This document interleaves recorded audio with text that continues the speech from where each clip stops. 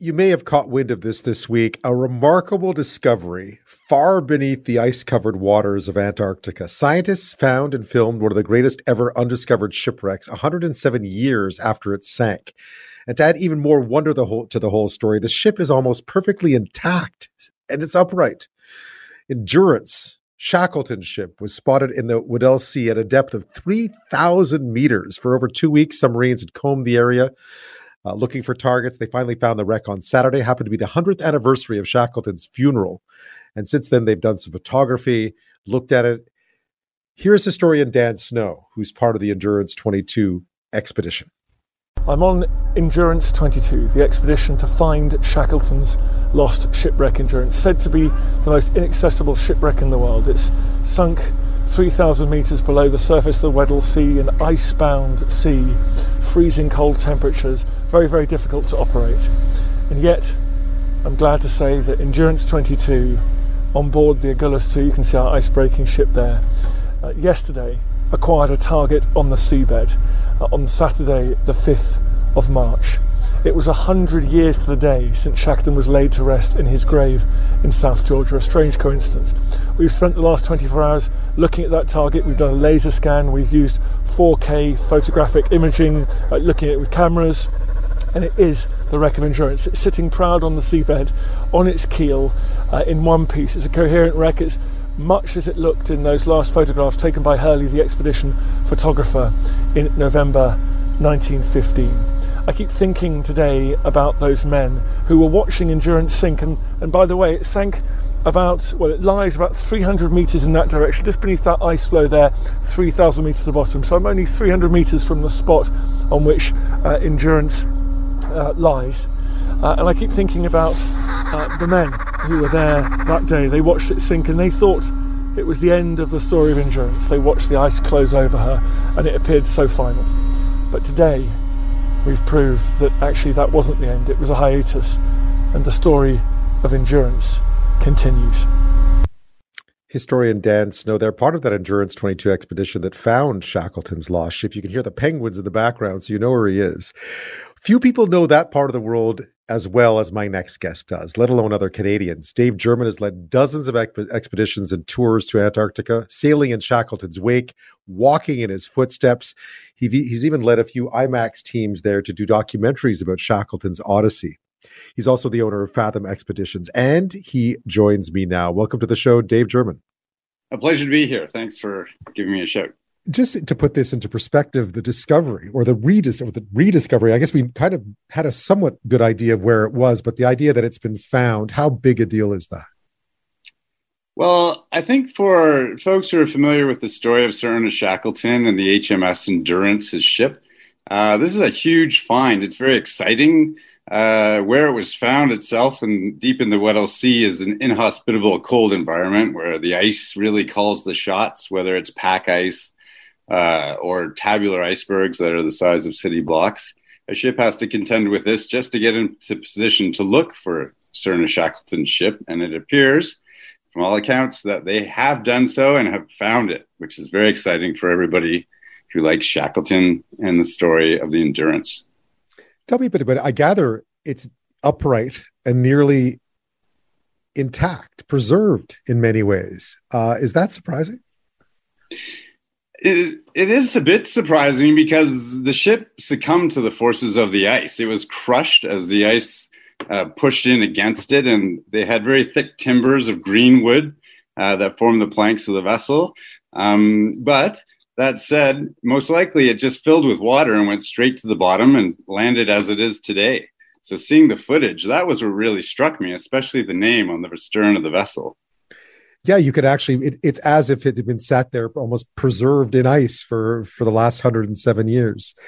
Tell me a bit about, and you know this story so well, tell me a bit about Sir Ernest Shackleton and what his vision was and how he found himself escaping a sinking ship in such inhospitable territory more than a century ago.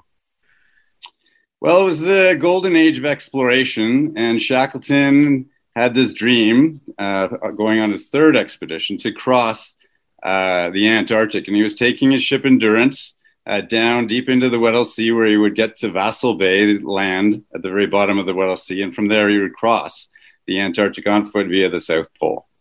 It didn't work out when the ship got stuck in the ice, and the ice took the ship around, eventually crushing it. His men ended up going onto the ice, salvaging what they could before the vessel went down. They salvaged 3 lifeboats, and they outfitted those lifeboats. They put all that they could carry in them. They lived on the ice until it eventually broke up, and then they got in the boats and they rowed to the last piece of land along the Antarctic Peninsula, a place called Elephant Island.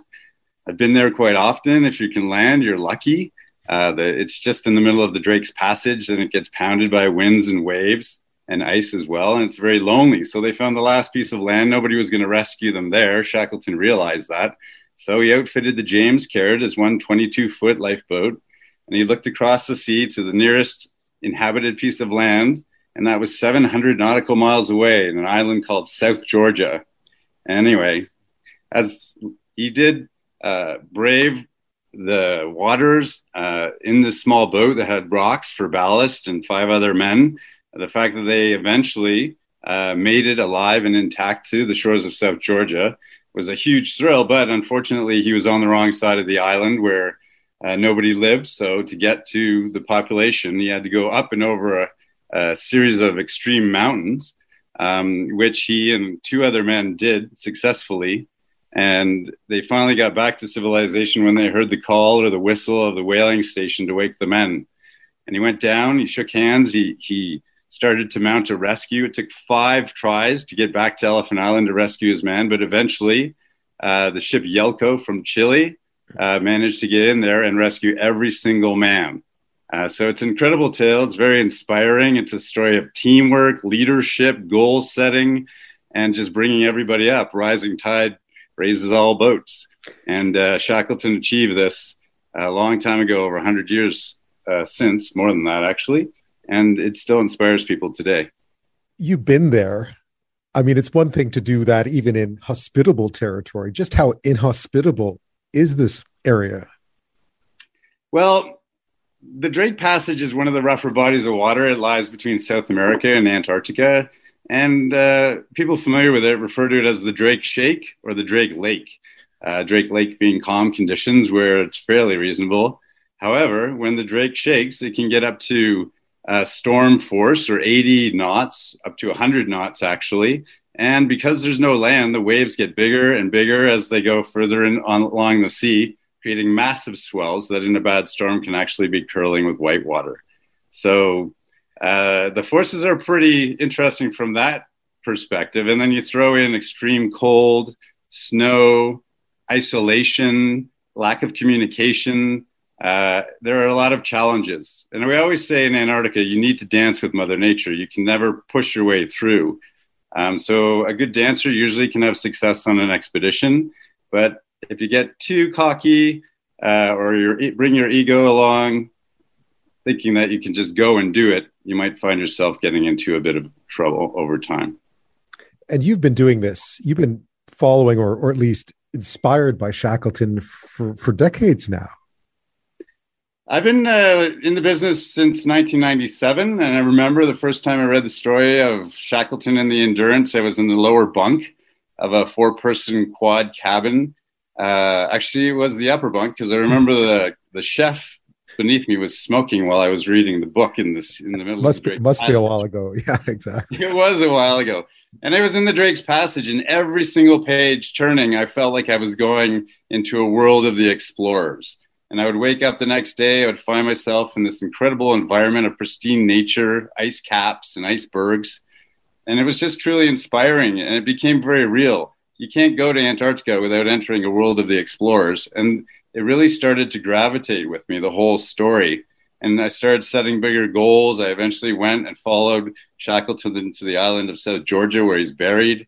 And when I started that 2-person unsupported expedition, I sat by his grave at the very beginning to give him a tribute and thank him, because without the motivation and the inspiration of his story of endurance and how he had his goal and he continued forward, I never would have found myself in that faraway place, beginning an adventure of a lifetime. For listeners who don't know, he actually did return again. And that's when he died there. He was going down on his another expedition afterwards, and he passed away. Right. And they were turning back to go to Uruguay, but his wife sent a telegram of some sort saying, no, he'd rather be buried in South Georgia. And that's where they buried him. That's where he stayed.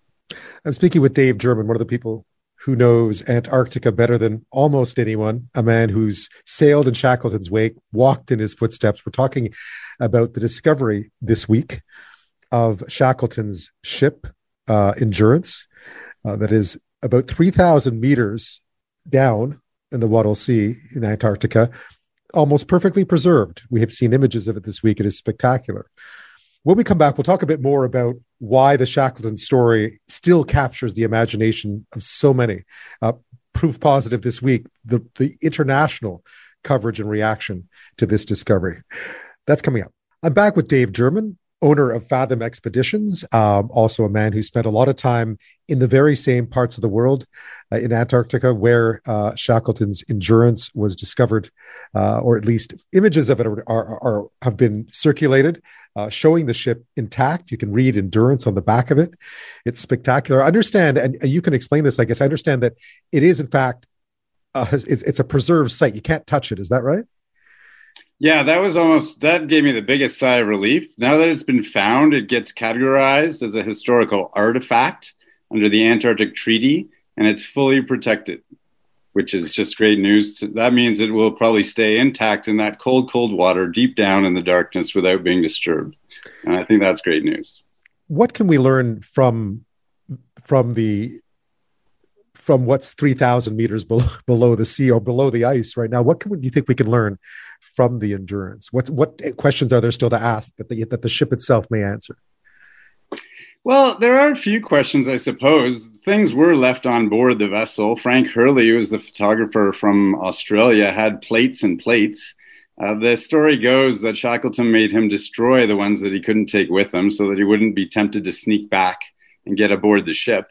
But who's to say? It might be still on there. Also, lessons, this ship is very much a symbol, I think. It's a reminder of this great story. It can be something that prompts people to learn, to read the story, and to maybe take the lessons and the exciting adventures and to put it onto their own lives in terms of goal setting and trying to do things that they really care about and forming a team around them of great people and then just committing to those important ideas. We're all going to have icebergs in front of us as we travel through our lives, but the story of Shackleton might help us navigate through some of those icebergs to get to the other side.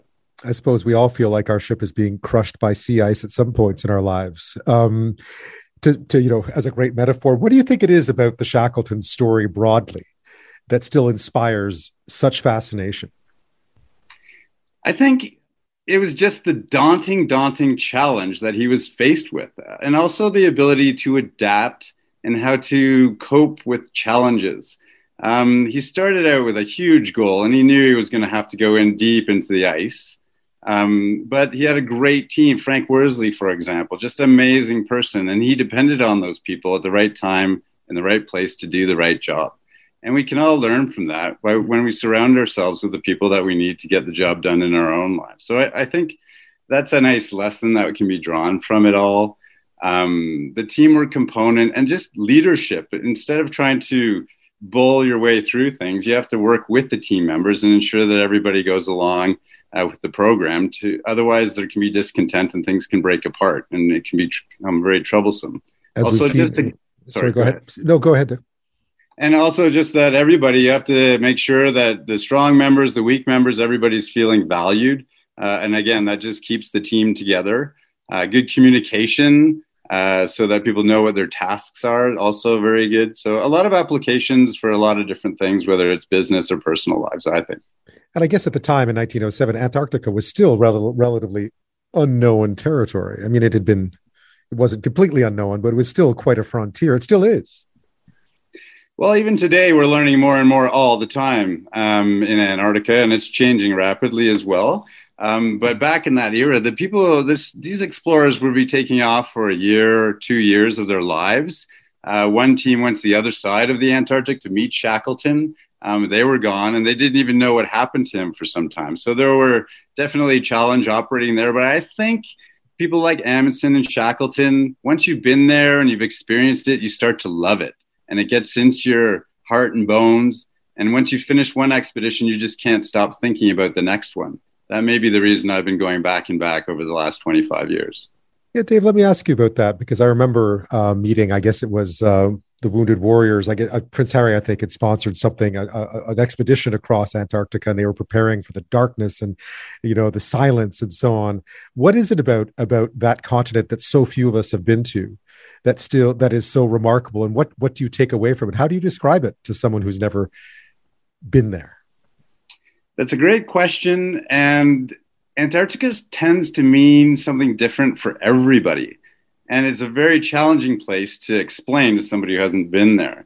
But for me, as a person, I find it's the sheer scale of Antarctica, where things are bigger. Ice is massive, and it demands a mental shift to fully understand. You have to take yourself from what you know and open your mind to things that are huge. That could be a valley filled with king penguins or chinstrap penguins.